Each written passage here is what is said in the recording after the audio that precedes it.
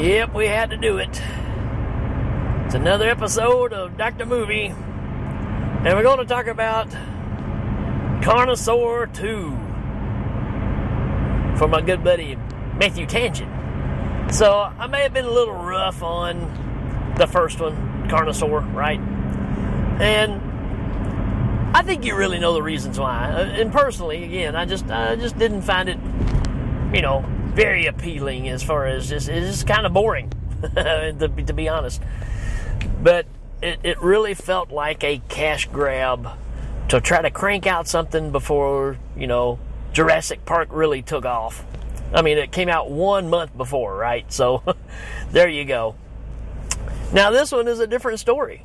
Completely. Carnosaur 2 came out in 95, so after Jurassic Park was over. So it's also labeled as a sci-fi horror flick. We've got different directors, different actors. The story does not tie into the original really whatsoever. And I can't decide if I'm happy or disappointed because of that fact. Because I feel like the original movie, there was potential there that you could keep running with. So there's a part of me that kind of goes, you could have upped the story a little bit from the first one and took it somewhere. But when I think about the first movie, I'm kind of glad they didn't, right? So I think this really changed the course of where they were going with the Carnosaur movies, especially after Jurassic Park was done, right? Because we got the Velociraptors, which is really all we're seeing now in these movies, right? So we've gone from more of a T-Rex kind of thing to more of a Velociraptor, which is totally fine. So, in my mind, this is in my mind now. I don't know that this is truth, but it sure feels like it could be the truth. I think Jurassic Park came out, and then Roger Corman or whoever went and bought them a copy of it, and they ripped off some dinosaur sound effects from Jurassic Park, and that's the reason that all the Carnosaurs in this sound just like the Velociraptors in Jurassic Park, because it's the same sound, folks. Come on. I mean, listen to it. Not only that, I've got another reveal for you on this one. I don't really know if there's any use of talking about the cast. You guys can point me out if I'm wrong, but nobody really stood out to me. But the actual characters stood out to me. Let's read the synopsis here, since we're at a stoplight. After receiving a distress call from a clandestine underground facility, it calls a couple of guys, Tom McQuaid and Jack Reed, must lead a team to investigate. By the time they arrive, the scientists manning the facility are dead, and there is one survivor, teenager Jesse Turner. Yeah. That doesn't really give a lot away, but, why not? It's a good start. You're in this underground mine. You don't really know what it's for. And they're finding out that there's something wrong with like a security breach in one of the areas, or the security system's just not working. So they go to investigate, and they find a bunch of wires that are all tore up. And then we see a POV shot of somebody getting off by a Carnosaur.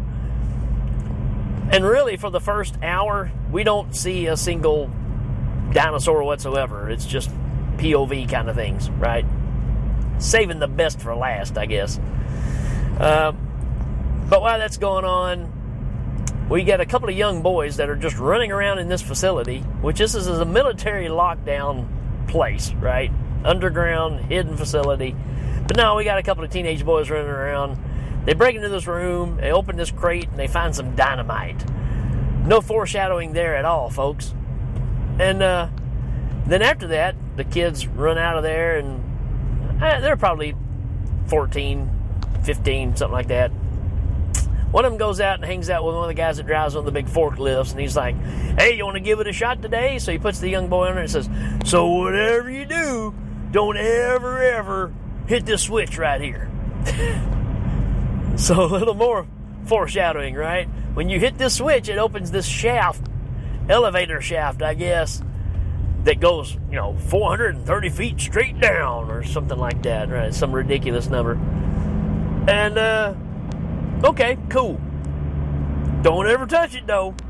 So, there you go. As far as the rest of the setup of this movie, well, we get to the point to where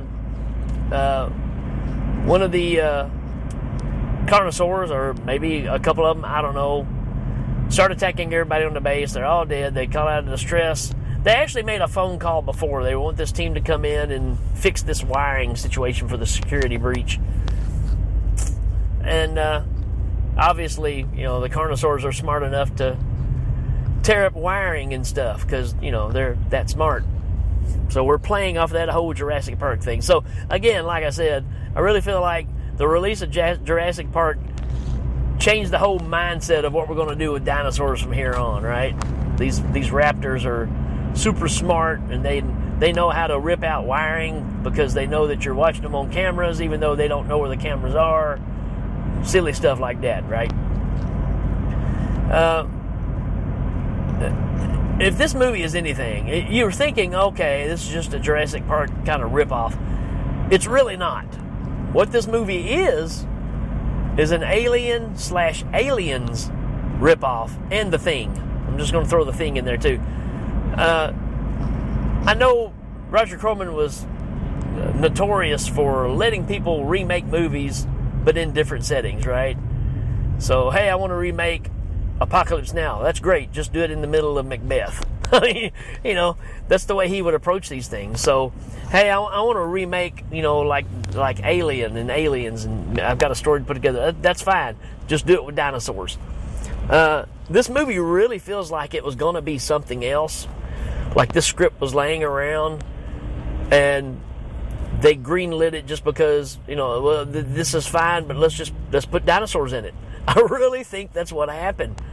Because it could have been anything. It could have been an alien. It could have been, it's the same setting as Aliens or The Thing. It's just we got dinosaurs. But a lot of things that happen in it is just like what happens in those movies. So, in Aliens, we get this ragtag team of military expendables, right? They're going to go in there and they're going to wipe out whatever this problem is. Well, here we got a ragtag team of electricians. They're going to come in and fix some wiring. I don't know. Strange group of people too. You got Monk. I think that was his name. He's like, what did I say when I was watching it? He's like, if you take, I had it, I can't remember what it was. It's like if you take Andrew Dice Clay and Corey Feldman and meld them into one person. That's kind of what I got out of him. With the worst permed hair I think I've ever seen. And you got this one guy running around with he looks like Clutch Cargo or somebody that would be on Long John Silver's ship, right? Because he's wearing an eye patch and the skull cap and all that kind of stuff. You got your token black guy that you got to have in every one of these. It's got his hat on backwards, right? And he's a pretty cool character in this. He's really the only one that knows how to work on anything. The rest of them are just kind of muscle, I guess. So, anyways, that's the setup. And, they're going into this building under this scenario of repairing. Even though the main guy won't tell them really what they're going for, you either, you just do what I tell you to do, or you're not in, right? You don't get paid or whatever. Well, of course, when they get there and they see bloody bodies laying everywhere, and they're like, you got bigger problems than electricity, pal. There's something else going on here. So you know how this plays out, right? Now we've got, dinosaurs attacking these other people that have been brought in by helicopter. And when they try to leave, let's get the heck out of here. Let's get on the helicopter and leave. Well, obviously, one's going to be in the helicopter, and the pilot is going to, try to get away before they load anybody else up. She's just scared to death and just takes off. Well, guess what? The helicopter's going to crash because there's a there's a raptor in there, or a carnosaur in there, tearing up the woman flying the plane. And this helicopter crash, man, it has to be seen. It's not good. And I was really surprised it even blew up, because it seemed like it was just going to hit the ground and tail break off, and that's the extent of it. This poor little model, you know, when it finally gets knocked over, it finally blows up. So, yeah, not great. So now we're stranded, right? Just like, I mean, really, that's just like what happened in Aliens, right? They try to take off in that ship, and the ship crashes. Now they're stranded. You're kind of trapped there. So the military people trying to hold off whatever's happening. Same deal here, right? And obviously, one by one, they're going to get kind of knocked off. But they come up with this plan because the kid recalls, hey, I know there's a whole bunch of dynamo. They find the kid later on, and he's in shock because he saw this dinosaur kill everybody. Oh, we forget to reveal too, because the main guy that hired them lets them know that, oh, by the way, this is where all the plutonium is. This is where we're taking all the warheads off of all of our military stuff because the Cold War is over, and we're storing them down here because we don't know where else to put them. Oh, and by the way, we're genetically unfreezing dinosaurs.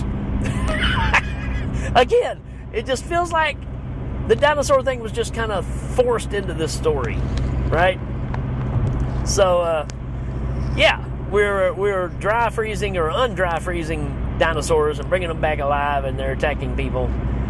And you know, that's your plot. But anyways, later on, the kid says, "Hey, I remember something. There's a whole bunch of dynamite, so we can send out a distress signal, and that'll get people to come rescue us, which will take a long time, just like Alien. And while that's going on, we'll start setting up this dynamite and blowing up the place little by little, just like The Thing, right? We got the dynamite. We're going to find the creature. Going to go blow it up. Only difference here is there's several carnosaurs, right? Lo and behold, there was one that they missed, and it's almost the return of the big guy from the first one, right? It's a big, oversized, kind of T-Rex looking thing. Slow moving, doesn't really look that great. They even try to do the eyeball thing from Jurassic Park in this one, but obviously it's just a big rubber suit and nothing actually moves on it. So, you know, it's just a quick little thing. There is a couple of good kill scenes in this, though. There's a lady who gets her arm ripped off by a raptor or a small carnosaur, and it's pretty gruesome. Looks pretty good. And then you get the big T-Rex that grabs one of these guys that come to save them with the rescue squad, bites one of the dude's heads off and is like eating the body. Other than that, there's a big battle at the end between. It's almost a repeat of the first movie at this point, because we're going to have a giant T-Rex style dinosaur fighting another forklift. Only this time, a young 13-year-old boy is going to be driving it. And guess what? That's right. Don't hit that switch. So he rams the T-Rex, and he knocks him into that shaft, and he falls to his death, supposedly. And they got like 2 minutes to get out of there before the whole thing blows up, because all that plutonium, they're going to blow it all sky high. And, yeah, that's kind of it. You know how it ends. They're going to fly away, and one of the military guys looks at the kid and goes, "You did a good job, kid, good job." And then it goes off. That's kind of it. So nothing really new here. Oh, I forgot to tell you, the other big thing in this movie is this T-Rex. Go back and if you're watching this, watch the T-Rex and listen to the sound. I am 120% convinced. I absolutely know this. The sound effects for the majority of what the dinosaur is making, the big T-Rex, is from King Kong 1976. No doubt in my mind. I watched that movie so many times. I know those sounds. He rears back and roars, and it's Kong, folks. 100%. It's even, I mean, it's like he just ripped it directly off the movie. Just like he did the sound effects for you know, the Velociraptors from Jurassic Park. There is no doubt in my mind that's the King Kong sound.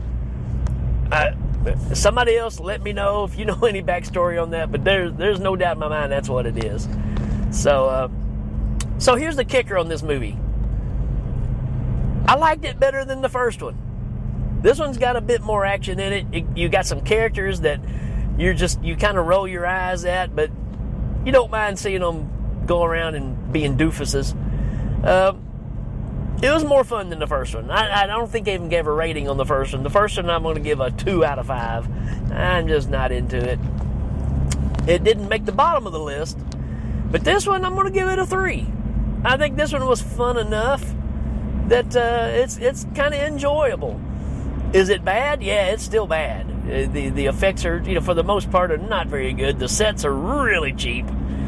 I think there's even one scene where they're trying to do this explosion thing, and you can tell all these walls that are supposed to be a cave, basically, are just shaking because you can tell it's just real shambled, slightly put together 2x4s holding these frames together and plastic on it. So, pretty cheap sets, but it was enjoyable.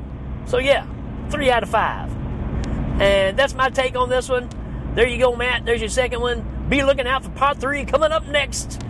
Till then, we'll check you later.